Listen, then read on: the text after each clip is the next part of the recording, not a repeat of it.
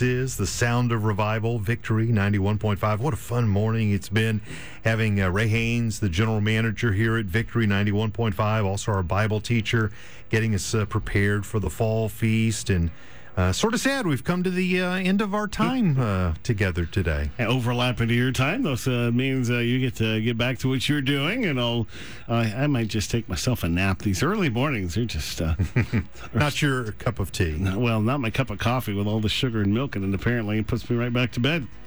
Well, we've been looking at the Lord's Prayer back in the Hebrew, the ancient documents that reach back prior to the Greek that we have in our New Testament currently, and so it just gives you another voice. Nothing wrong with the Greek. There's absolutely nothing at all wrong with the Greek. It's a perfect, really good sound translation.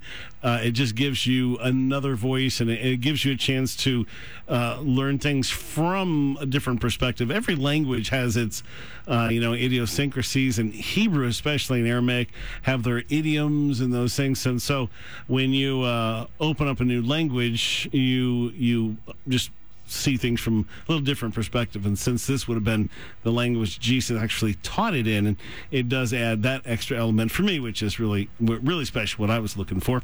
So the ending of the Lord's Prayer is where we're at. Vial tivienu lide niseyon vishomrenu michora, which is, and do not bring us into the hands of a test, and protect us from all evil. Normally in the, say, New King James, you say, and do not lead us into temptation, but deliver us from the evil one. So a couple of big concepts in there that the Hebrew kind of gives some clarity to, and also just maybe gives a different perspective to.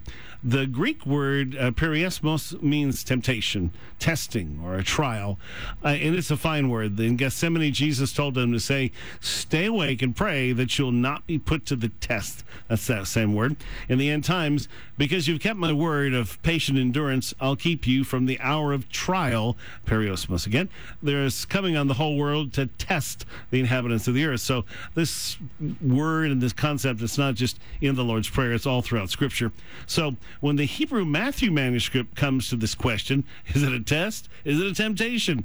It uses niseyon, which is the word test. Do not bring us into the hands of a test. So a lot of people, the struggle is God tempting us? It's confusing from a scriptural point of view. Is this Lord's Prayer, part of it is, it's like a little speed bump you hit and you go, what am I praying again? So do not bring us into the hands of a test is the Hebrew. A similar prayer is found in the Babylonian Talmud. Do not bring me into the hands of sin, or into the hands of a test, or into the hands of shame. Now, tests reveal our character and faithfulness. Job was tested. Abraham was tested. Yeshua, Jesus, was tested. Meanwhile, some tests we bring on ourselves. And when we step out of God's will and open ourselves up to deception and evil, that's on us, right? But even more so, we need our Father to help us recognize sin, to resist it, and defeat any and every form of evil that tries or succeeds in getting into our lives. So this is what they call Hebrew parallelism.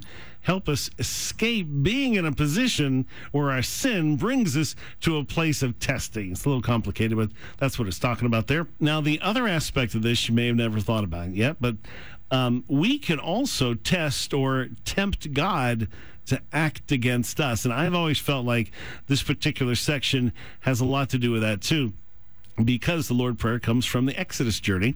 Go back to the Exodus, and the Lord said to Moses, how long will this people despise me? How long will they not believe in me in spite of all the signs that I've done among them? See, God blessed them. The miraculous signs, miracles were supposed to produce belief in them, but in every obstacle they faced, it revealed their lack of belief, which it says, tested the Lord, Numbers 14:22. But as surely as I live, all the earth shall be filled with the glory of Jehovah. For all these men who've seen my glory and my signs, and that's the word oth. It means not only signs, but a flag or a miracle. All those who've seen that, which I did in Egypt and in the wilderness, and have tempted me these 10 times, and have not hearkened to my voice. And it continues, of course, he's going to judge them, and he sends them into the desert for 40 years. So when God's dealing, these aren't just miracles for their own sake. They're to show something, to act as a sign or a flag lifted up. So when we say, God, lead us not into temptation, there's things in our life that God is doing that are supposed to be there to remind us God is with us, God is for us. So Exodus 17, therefore the people quarreled with Moses and said, give us water to drink. And Moses said to them, why do you quarrel with me? Why do you test or tempt or contend or quarrel with the Lord? And he called the name of the place Massah or Meribah because of the quarreling of the people of Israel and because they tested the Lord by saying, is the Lord among us or not? So when we're asking God to help us avoid tests or temptation, we're also praying that we wouldn't doubt him or refuse to believe him and so put him to the test. So it goes both ways. And so you get that little extra addition from the Hebrew. And that brings up the last word of the prayer in Hebrew, amen. We say amen, same thing in New King James.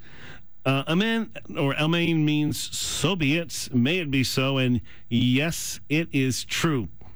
Amen shares two of its root letters with truth, which is amet.